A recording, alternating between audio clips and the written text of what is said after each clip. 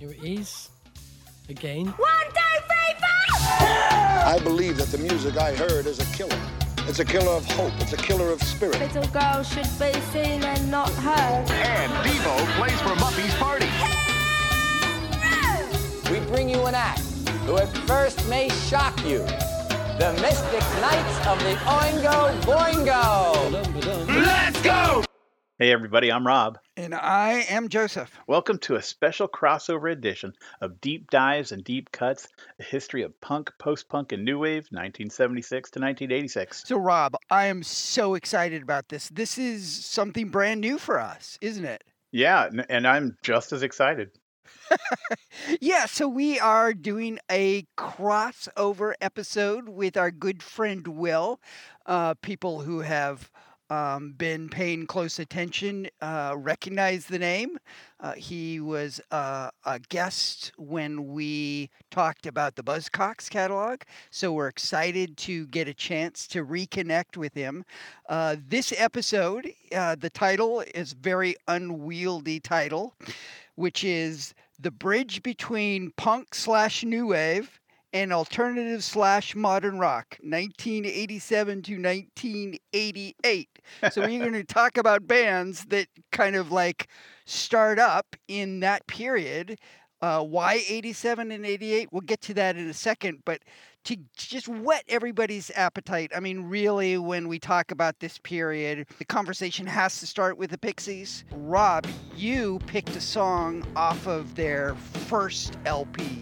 Let's kick things off with your Pixies pick. What did you pick? One of my favorite songs, actually. I picked a song called Cactus.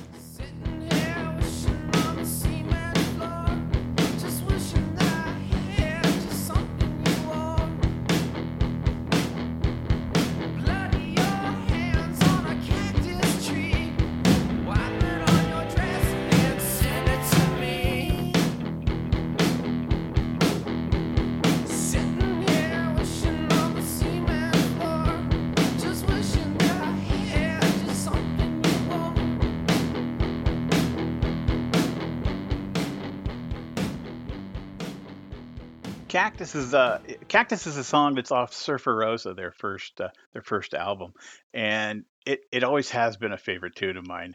It's, I don't know, there's just something about it. I want to say it's a bit kinky because it's about a guy who like he's in prison and he wants his wife to wear some clothing and send him to him so he could smell her. But but I think it's a great tune. It's a good song. Yeah. So we are joined by Will, who we will introduce in a second. So he, of course, is the host of a podcast of his own called This Is Modern Rock. So our show, Rob, we go from 1976 to 1986. Right. His show picks up the end of 1988.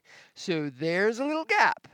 And that's what this episode is about. We are going to talk about those 2 years, what was going on with the type of music that we love, the bands. It turns out that those 2 years are pretty pivotal as far as the shift from the old guard to the new guard. And I think we're really sort of lucky the way that it kind of falls into place. So, Will, welcome back. Hi, thank you. Glad to be here. We decided, right off the bat, we decided that any conversation about sort of like the switch over from original punk to like modern rock kind of has to start with the Pixies, right? Mm-hmm. And I think all three of us are huge fans. Oh yeah. Yeah, definitely. Yes. Let's talk about the Pixies for a little bit. The Pixies, here's just a quick little 101 about the Pixies. The core group is Black Francis, Joey Santiago, David Lovering, and Kim Deal. They were together originally from 1987 to 1992. At which point they had released 4 LPs and 1 EP. They broke up in 1992. They reunited in 2003. They released albums in 2014, 2016, 2019, and I just discovered this afternoon they have a new album that's just about to come out September of this year. Yeah. And the top Spotify songs are Where Is My Mind, Here Comes Your Man, Hey, Debaser, and All I Think About You Now. Is anyone familiar with that last song? No, I'm Not at surprised. all. It must be one of their newer songs. So 3 of those songs are off of Doolittle, which is widely regarded probably as their best album. I like them all. I mean, of their original output. Well, I find that interesting. So I just want to say that since we got the playlist together, I think I've listened to Cactus like 10 times. It should be getting up there towards number 1 by now. And Cactus is off of their first full LP, Surfer Rosa. Surfer Rosa, yeah. Has anybody really been paying attention to the Pixies since they reformed? I have, yes. There's definitely songs that I like quite a bit, but nothing that's hit me so hard that I thought, wow, this holds up right there along with my favorite songs from their first run. I love all of their original albums. I don't think there's a dog in the bunch. How are the two of you feeling? I mean, they had an amazing run, I thought. Do either of you like prefer a certain phase of their output to another one? I do. I absolutely love Come On Pilgrim, Surfer Rosa, and Doolittle. I really like Bossa Nova, and I'm just kind of so-so on Tremblement. I think I'm bigger on their earliest stuff. First 3 albums or so. Yeah, I think a lot of people are like that as well. But I really like it all. I think it's great. So we will, as we continue through, we will from time to time stop and talk a little bit more Pixies because I think that they cast the largest shadow over as far as like that bridge between the old school punk and the newer stuff. Obviously.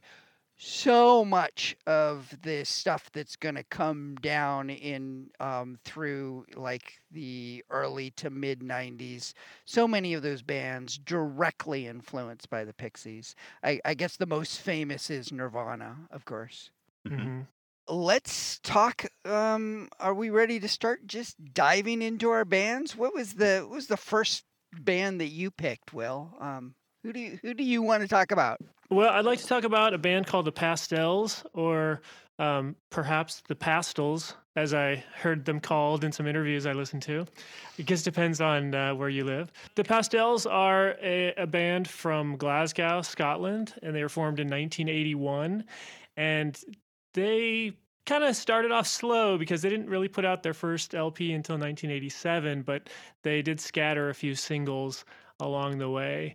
And one of the big reasons I wanted to talk about this band is because they're often associated with what's termed the C86 scene. Are you guys familiar with C86 at all? No, not at all.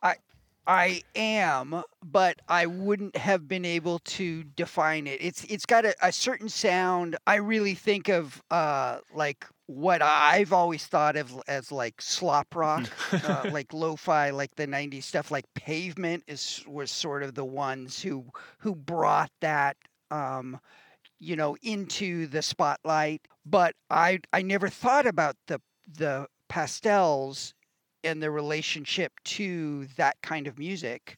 Now, I don't think that Pavement has any direct connection to what is it? C86. I've always just sort of assumed that bands like Pavement have been directly influenced by bands like the Pastels. Yeah, I've frequently read Pavement's name in association with the Pastels, although I've never actually read that, anyone in the band said they were influenced by the Pastels. So yeah, I think you're along the right lines there. I wanted to say I've never heard the term slop rock before, but the terms I often read associated with C86 are shambling. It's not a term we use in the U.S. very often, but I think the association is pretty much the same as slop rock. If it's a shambling band, then they don't necessarily know how to play their instruments very well. And twee is a term thrown around quite a bit with C86.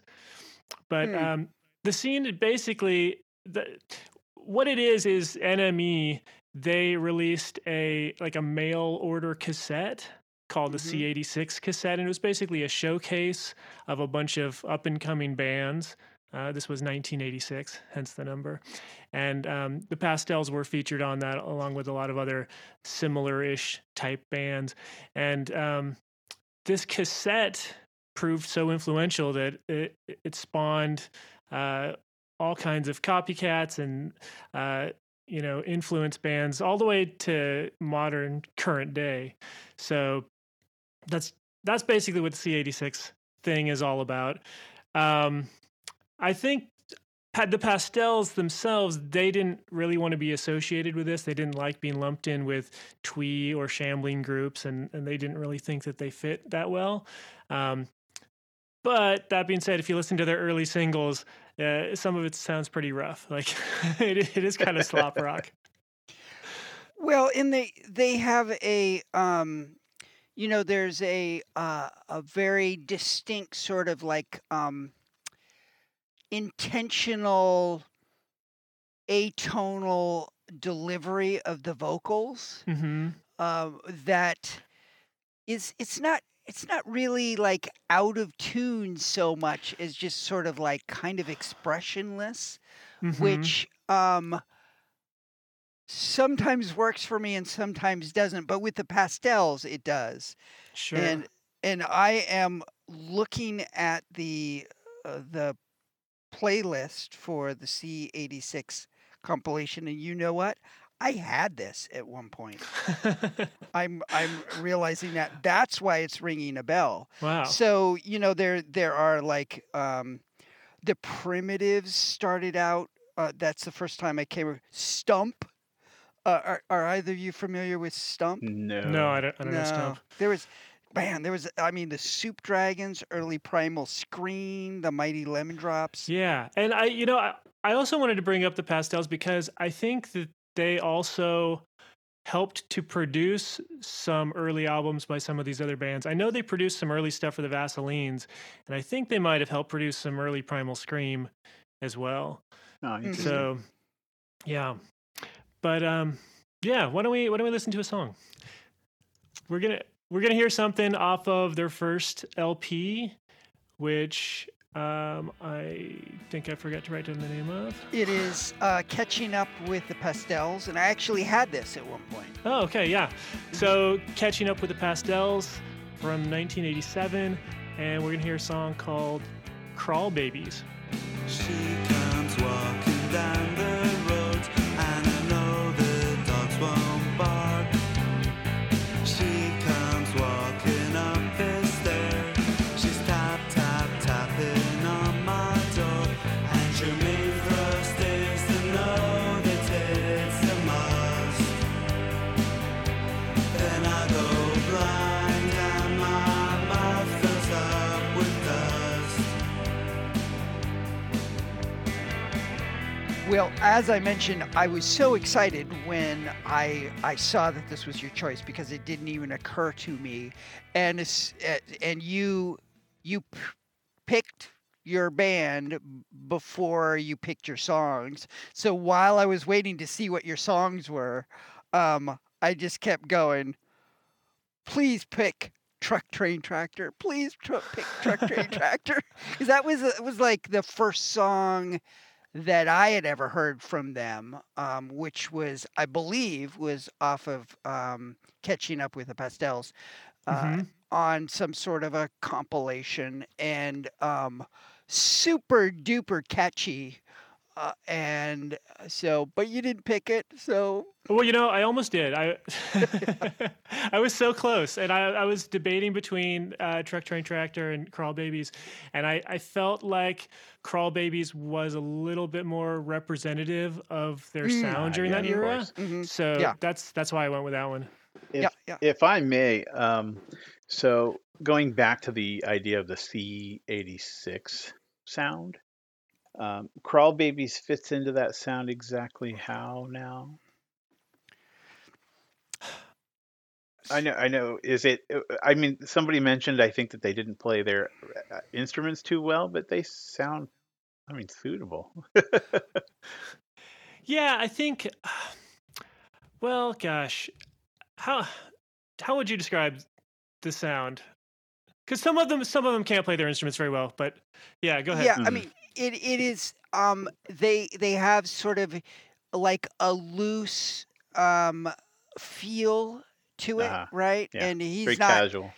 and he's not like singing notes so much as just sort of like muttering, singing, talking, sort of a thing that I think sounds pretty normal to us now. Yeah. But back then, that was still, pretty fresh and new. Yeah. And yeah, I keep going back to Pavement because Pavement seemed to. I'm not like a huge Pavement fan, but I've owned a couple of their albums, and they're the ones who seem to like get the balance exactly right for kind of more of a mainstream audience. Well, the Pastels somehow totally escaped me back then, and this is the first time I've listened to them. So I dig them, man. Thanks for bringing them to the table. Yeah. Remind me again, Will. They are from Scotland. Yes. Yeah. I don't think they ever had much of a presence here in the U.S. No, I don't think so either. Which is, unfortunate. I actually watched an interview from the early 90s where someone was asking them about that, how like all of their peers from Scotland that they came up with and helped promote and helped produce, they managed to become more successful. And Stephen Pastel basically said, well, that wasn't really necessarily what we were trying to do, and we had other things on our mind, and we weren't touring when we should have been touring.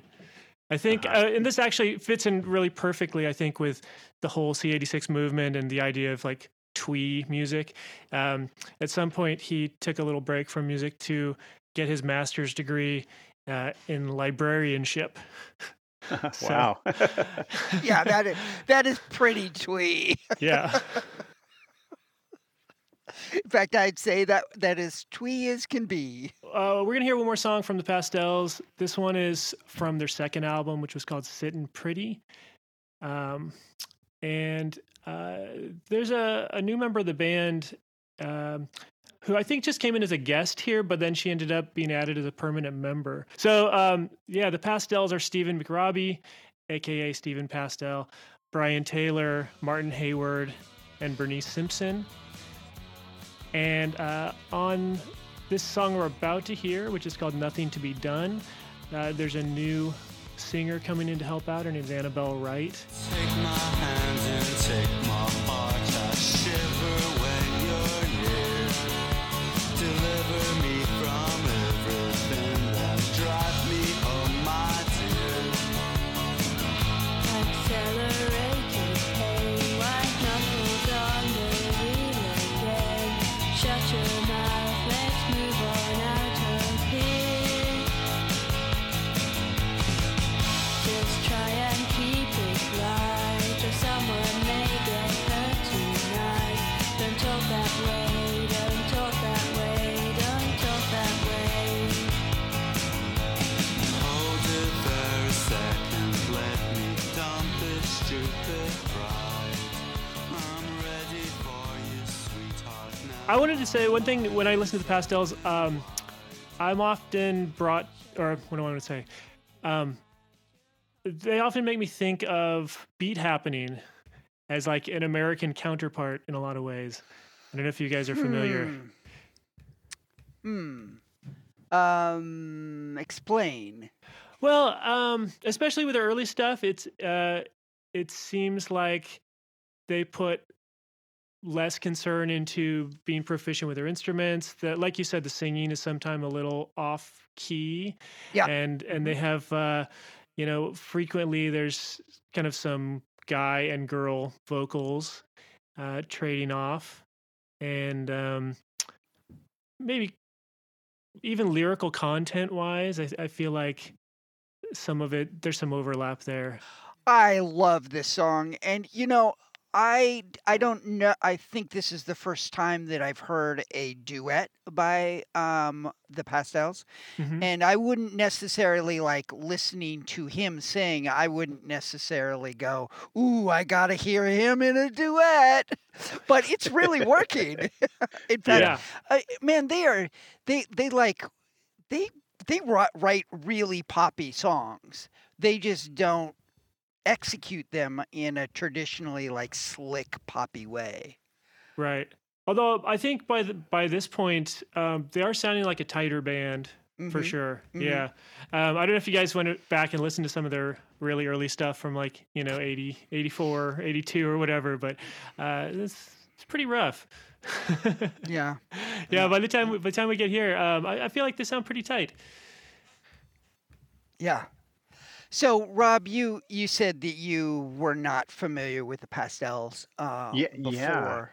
yeah. I hadn't heard them at all until recently. And one thing I actually really like about them, and I listen to, quite a bit of their music, is that they they kind of go through phases, and I kind of liked listening to the different phases of the band, Yeah. Yeah. their evolution. And I'm with you. I really like this album that we just listened, or this song we just listened to. I like the entire album. Yeah. But yeah, pretty good stuff. Wow. So they really put out 8 LPs? That's Uh, y- crazy. I had no idea. yeah. Yeah. And they're still a band Uh-huh. as far as I know. Yeah. Yeah. Okay, any last thoughts about the Pastels before we move on? I just throw this out there. Maybe this doesn't mean much because Kurt Cobain apparently had many, many favorite bands, but but I have heard that the Pastels were one of his favorite bands. Uh-huh. Yeah, he was a pretty carnivorous guy when it came to different styles of music, wasn't he? Yep. Yeah. So before we move on to the first band that I want to talk about tonight, I thought we could just like to break things up, we could just have a quick conversation about some pivotal bands that kind of help um, that bridge between the punk new wave movement and the modern rock alternative rock movement. So let's start with some of the sort of the Godfathers. This is a totally arbitrary name that I came up with. These are artists that started out in the punk new wave movement and just really successfully transitioned into the 90s, and kind of like help move the different the progression of where the music was going in different ways. So I think first let's talk about U2, REM, Morrissey, and the Replacements. Those were like the 4 that popped into my brain as far as like the ones that really most successfully transitioned from the one era to the other. I think we're all familiar. everyone's familiar with these bands, right? Yeah, yeah, for Oh sure. yeah, yeah. Yeah. I was gonna say my collection of albums by those four bands is probably bigger than many people's entire CD collections or whatever. Yeah. U2, I mean, Joshua Tree, that was 86, 80, 86, 87. Is that right? I was gonna Sounds about say right. 87. Yeah. Okay. I was still in high school, so it was 86, 87. Um, at that point, they became like a phenomenon, right? Mm-hmm. And they very, very successfully transitioned into the 90s. I feel like with most bands, when they release an album that like becomes a phenomenon, it like breaks out of the stratosphere and like launches them into superstardom. After that album, they tend to not really be on the vanguard anymore. And I think I feel comfortable saying that that's true with U2. But what they were brilliant at was kind of chasing the trends. I don't know that they really started many trends after Joshua Tree, but they were brilliant at just sort of like doing what David Bowie did Yeah. in the Yeah. 70s and 80s, where they just sort of like were right on top of the new thing, the new trend, and just kind of transitioned into that and absorbed it, and commercially did, you know, very, very well at that. Well, Um, they continued doing it almost until not recent history, but I yeah, mean, there were yeah. they put their music on our phones, you know, so they know the trends and they Yeah. jumped with it, man. They're But staying relevant. but I think REM was REM didn't hit like they didn't have that moment until Losing My Religion. What is the name of the album that's on? Out of time. Out of Time, right? So, and that was early 90s. Mhm. And and so, but I remember when they released Document, which I think was and that was 87, 88. And that was a huge album as far as the impact that it had on bands coming up. Don't do, do, did you guys experience Document in real time? I did not Not know. me. No. No. Okay. Well, it was but you're familiar with it, right? Yeah. Yes. Yeah. So that was like, in 80, 85, 86, new wave, post-punk, it was all feeling pretty stale. And then Document came out and it was sort of like a revelation about, oh, this is where, the cool music is heading. That and the Pixies were starting to release stuff about that time. Mm-hmm. And so I think that when you have a conversation about that transition, the REM is sort of pivotal in that. Yeah. Well, and you know what's funny about that is I've heard people say pretty much the same thing you just said, except if they're a little older than you, then they say that about Chronic Town or Murmur.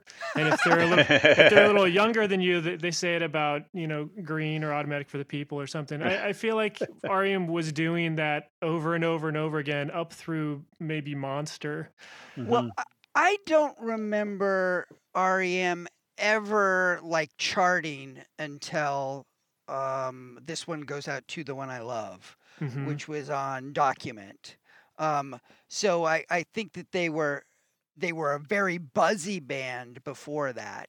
But I think Document was where they started having some like real commercial success, Mm-hmm. Right. which, kind of makes all the difference in the world. Yeah. I guess we also have to talk about Morrissey. You know, he very successfully transitioned from the Smiths to his career, his solo career, and was kind of in the vanguard. I mean, how many times does Morrissey show up, pop up on your show? You know, on the modern rock charts. Many times, yeah. And in fact, I just had to cut one of his songs. He got to number 2, I think, with "We Hate It When Our Friends Become Successful," and I was like, I want to put it on the show, but we've heard Morrissey so much lately. I'm gonna give something else a shot. So Yeah. And Will, you added to this list the Replacements. yeah, I mean, I think they fit in great with this group. You know, they did come from a punk origin, Mm-hmm. and Mm-hmm. they matured and went on to become extremely influential and important with like the college rock scene. Although they never had the commercial success that these other 3 bands had. So Yeah. Yeah. I had the last couple of albums that they released. I think the last one that they released was really kind of just a solo album that they called The Replacements. But the one before that, I'm trying to remember the name of it. But it was was that "Don't Tell a Soul"? yes, yeah. That actually was had some commercial success. Yeah, I remember that. Very not punk at all, like very kind of lush, sweet, moody album with some great songwriting. yeah. There were some good songs on that, but I think also a lot of old school Replacement fans were very disappointed by the time they got to that album. Well, yeah, because it wasn't really punk at all. It was, you know, a Yeah, guy maturing into something else. yeah. Yeah. I gotta But say, I'm kind of sad to say this, but I didn't know much about the Replacements until after Paul Westerberg was doing solo stuff, and then I Mm, went back and listened to them and quite enjoy them. yeah. Um, but yeah, I was kind of embarrassed that I missed the entire, the entire run of the Replacements.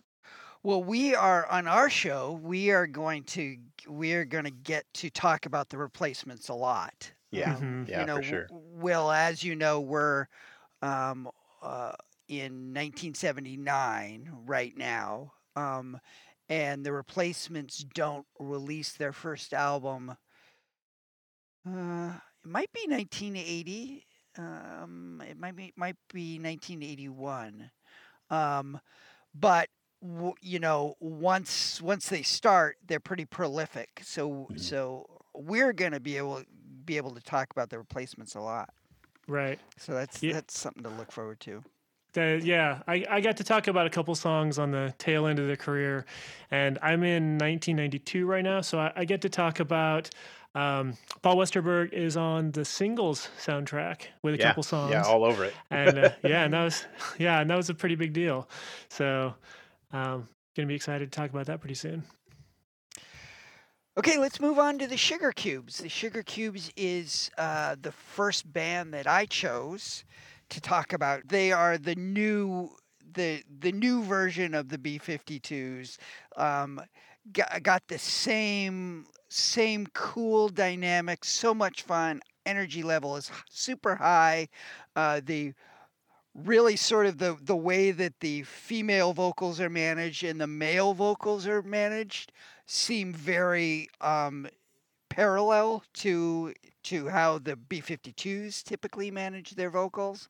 Um, you know, it sounds very different. You would never confuse the two bands, but really sort of like the B-52s for the 90s. Um, I have always loved the Sugar Cubes. Of course, the most famous member of the Sugar Cubes is Bjork, who went on Hmm. to become um, sort of a in alternative rock darling of the 90s. I mean, she was her own subgenre of music just by herself.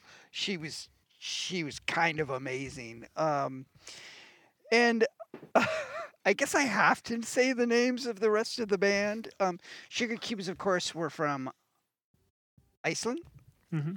And I am not going to even try and say their last names. I'm going to just butcher their first names, but I'm going to give it a go. So we've got Björk, Por, Braki, Iner, Sigtryggur, and Marguerite. That was or perfect. something very close to that. You nailed it. So they were together for a pretty short time, 1986 to 1992, and I guess they got back together in 2006 for a moment. I don't think they released anything new at that point, but they probably just toured for a little bit. That was news to me. Only put out 3 studio albums. The top Spotify songs for Sugar Cubes are Birthday by far, and that was the first Sugar Cube song I ever heard. Once again, came across it on a compilation of some sort. Hit is the second most popular. Deuce, Cold Sweat, and Leash Called Love. 3 of those songs off of their first album, 2 of the songs after the third album. Second album doesn't really get any love. So what's your relationship with the Sugar Cubes? For me, it's very vague. I mean, I've heard them here or there. I've got a friend who I'm still very good friends with, that we were pretty tight in high school, and he was a big Sugar Cubes fan. So I pretty much mostly listened to it through osmosis. I mean, I heard it just being around him. Mm-hmm. I find it fun and interesting that you say that they are the B-52's replacements, because for some reason I just wouldn't have thought of that.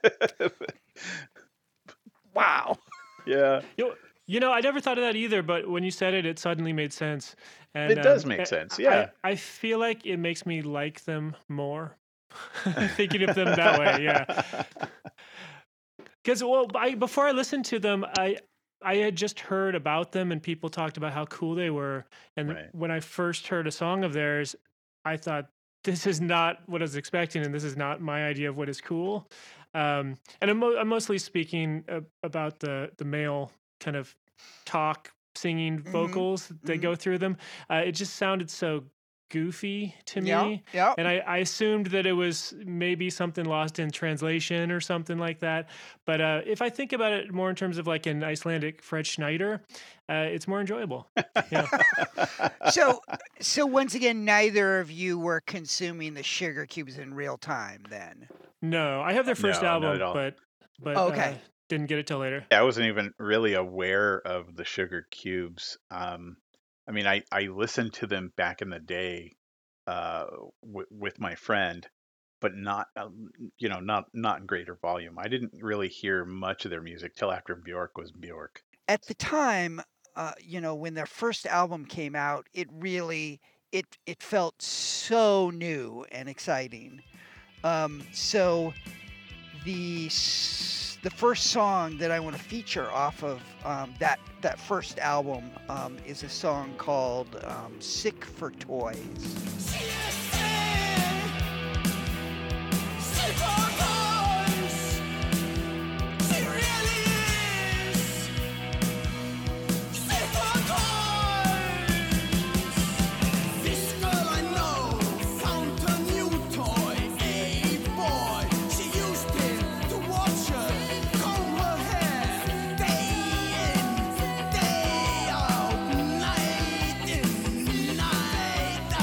She really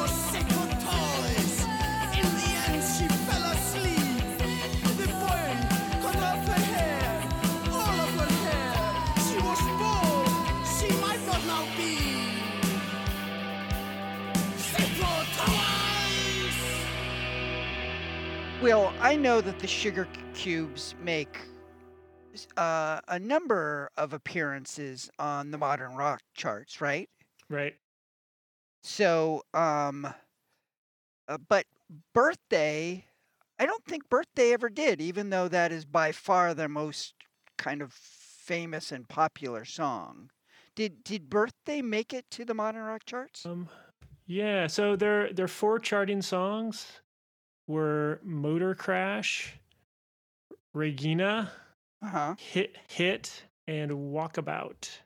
Uh-huh. And were those all off of their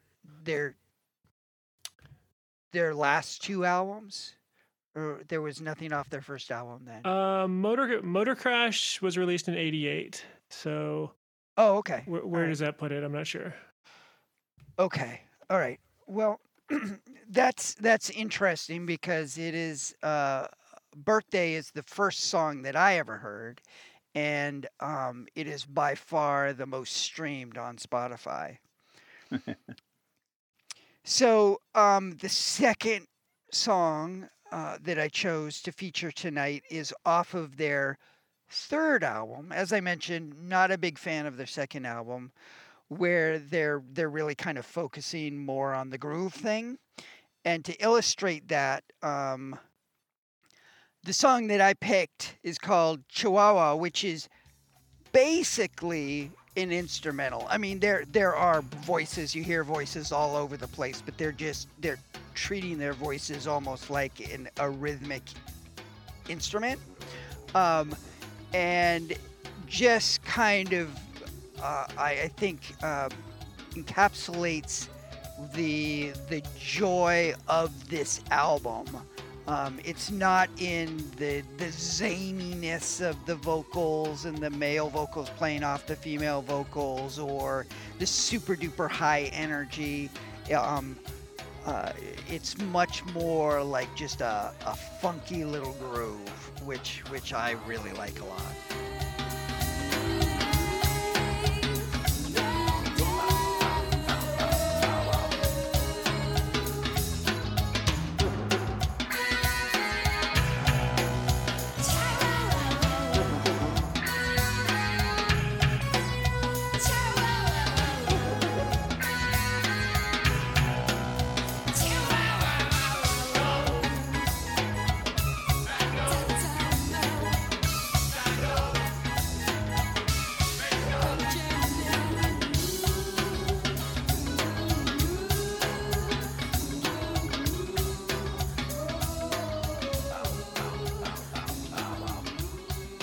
So we've got some other notable bands and godfathers that we should talk about. A few that I really like. Peter Murphy's a name that's popped up recently. Nick Cave, Sonic Youth. Mm-hmm. Personally, I'm a huge fan of Nick Cave, and I like Sonic Youth. Haven't heard a whole lot of Peter Murphy. Well, now wait a minute, Rob. Are you not putting together Peter Murphy with Bauhaus? No, I am. You're I'm making joking. a joke. Oh, you were really throwing me for a loop there, Rob. Yeah, no, I'm messing with you. No, Bauhaus is, as you know, Bauhaus is one of my very favorite bands. Yeah. So yeah, no, I'm a big fan of all 3 of these bands members. All 3 of these people I just mentioned. Mm-hmm. And Will, Peter Murphy shows up on the modern rock charts a lot, right? Yeah, quite a few times. And in fact, I just talked about him this last episode. Yeah, so I like Bauhaus, but I have never heard a Peter Murphy song that hasn't like put me half to sleep. I gotta tell you, I don't get it. Rob, are you a big Peter Murphy fan? I like Peter Murphy stuff. I'm more of a Bauhaus fan. And I do think the energy is different. I like Peter Murphy. I can see why someone might think his songs aren't super exciting, but I just mostly like his voice. So he could sing pretty much anything, and I would enjoy listening to it. Yeah, he's got a great voice. Yeah, my issue, and it's been probably years since I've heard a Peter Murphy song, but I just don't remember there being a lot of dynamics in the music and in his like vocal performance. So it just kind of sounds really drony to me. Hmm. And but that was kind of a whole subgenre in the early 90s that I just didn't connect with at all. So, but Nick Cave actually, The Good Son, which was, I'm guessing it was released 91, 92, sometime around there. Are we talking Um, about the Macaulay Culkin movie? Yeah, exactly. Yeah. The soundtrack to the movie. No, Okay.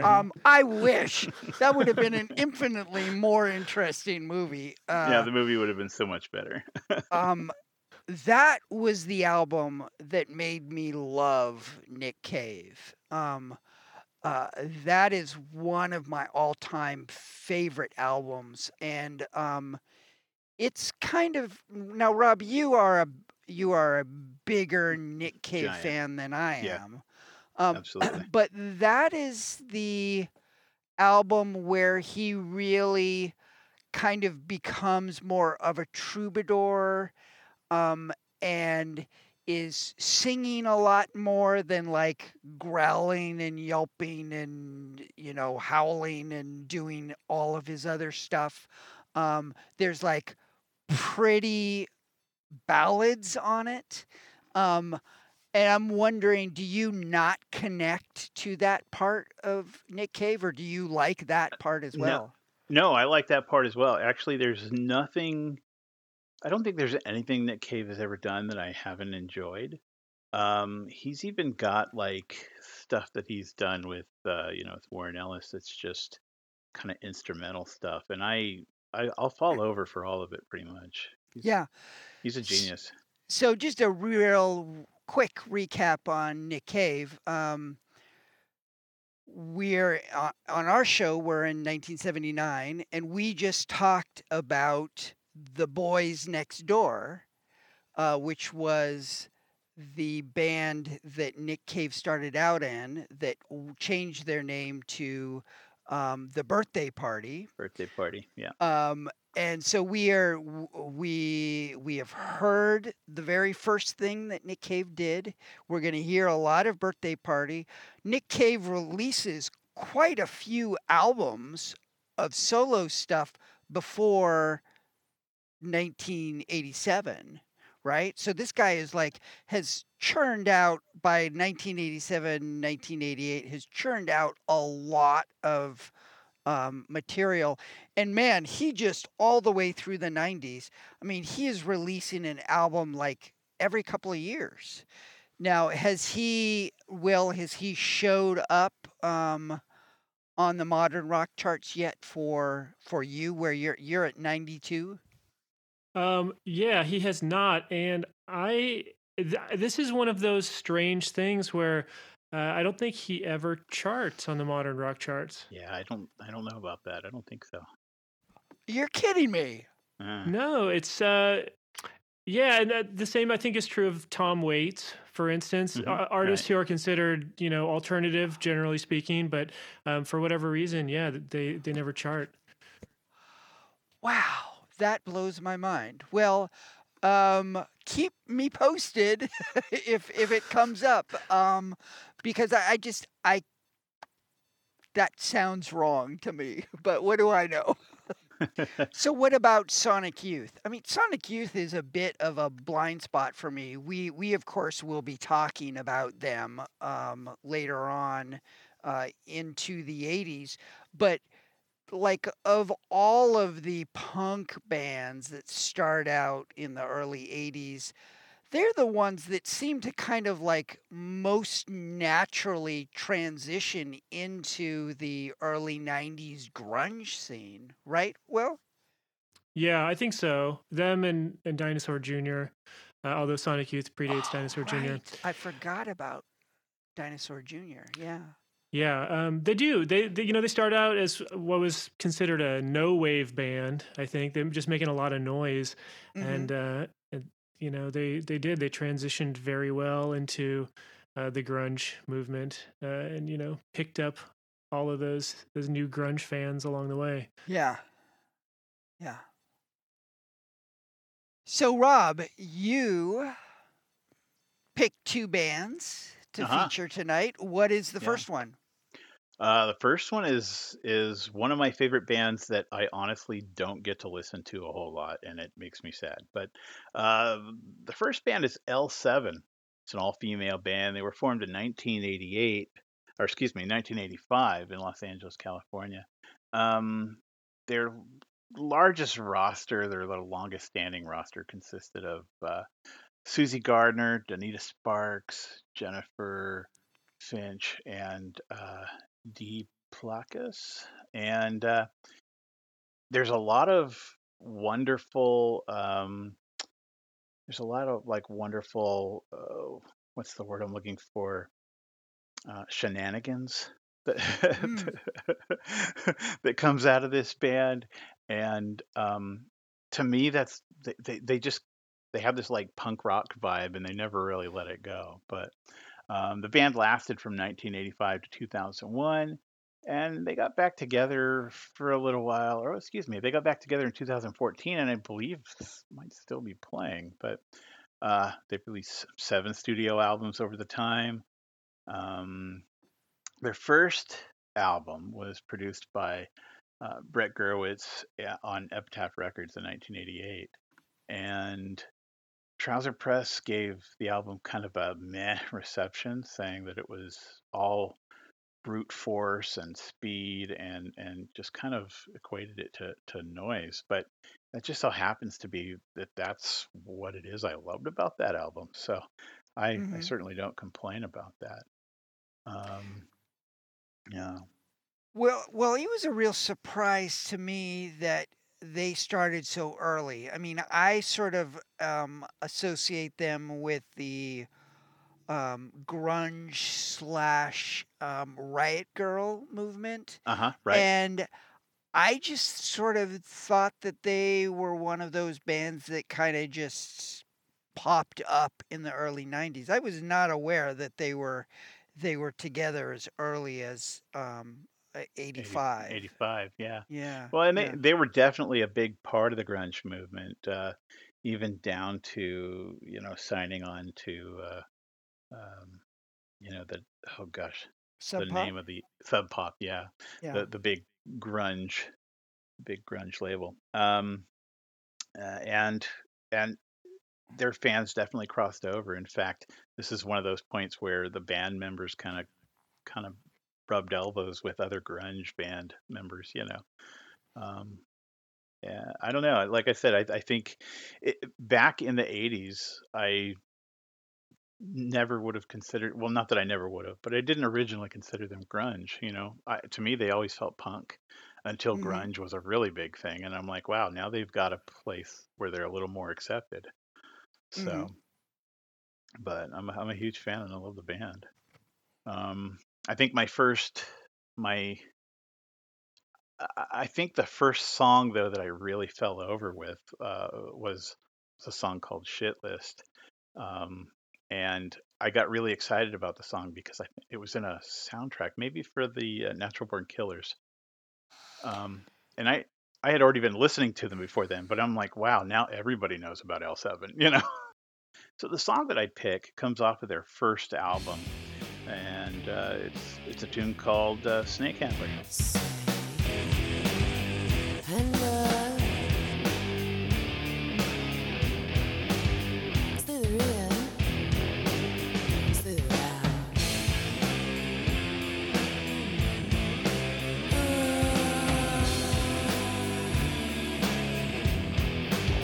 Are you a snake?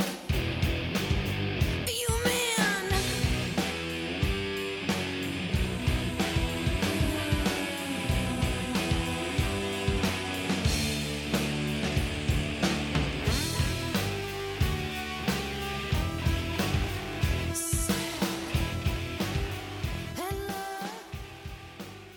So when you're listening to this song, remember that this is a band whose lead singer got mad at a rowdy crowd and threw her used tampon into the crowd. I don't know if you remember hearing this, but she was so pissed off, she just threw it out there and was like, screw you guys.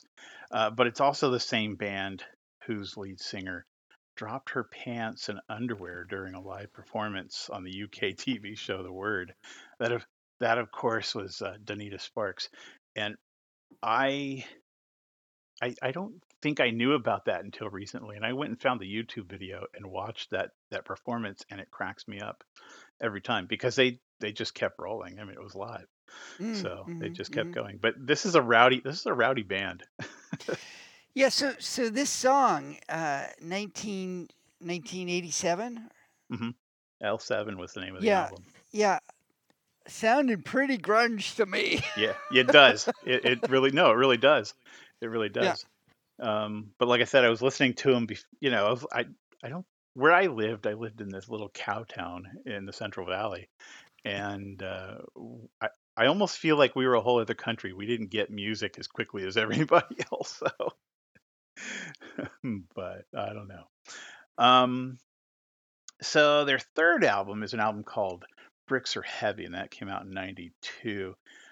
This is probably their most famous album. I mean, sure. this is an album that I am familiar with.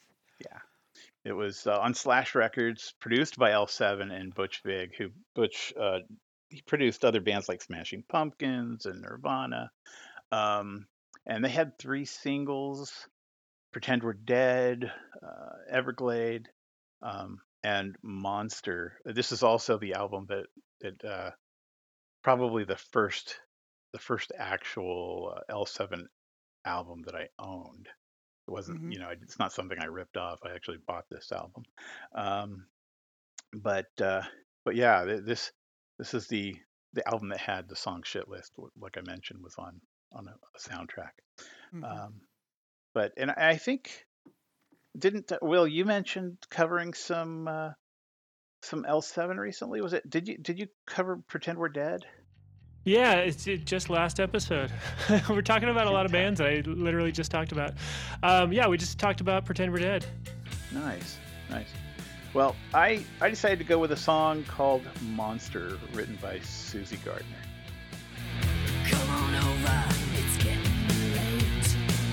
It's time to fish, no time to quit bait. Ghoulish passion, you inspire.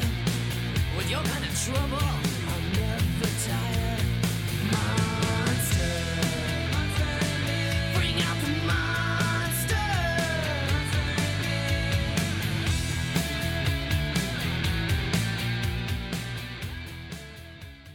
When I hear this song, there is really just one artist that pops to mind.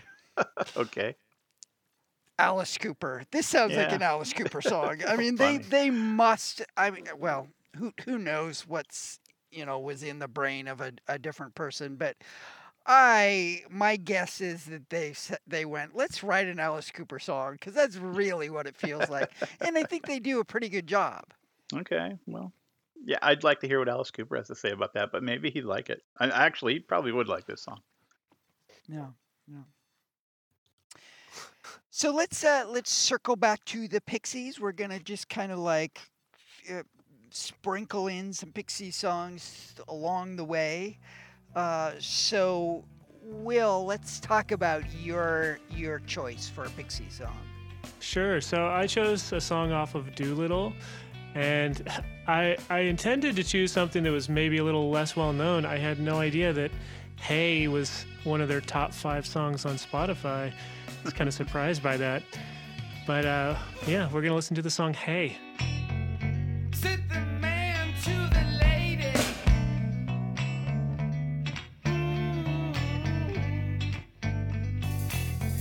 Sit the lady to the man she adored. And the whore's like a choir. All night. And Mary, ain't you tired of this? Yes. The sound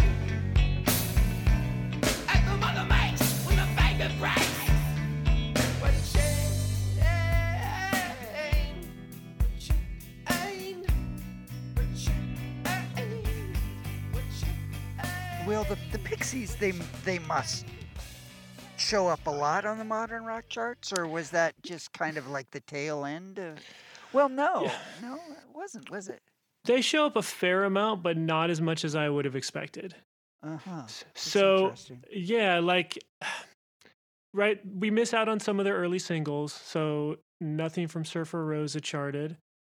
And, but some of their singles that I would have expected to chart, like Alec Eiffel, for instance, or UMass, I don't think those charted at all. So, yeah, it's kind of strange. They are such a beloved band, and they seem like the epitome of college rock in so many ways. It's surprising that they weren't just ruling the charts with every single they put out.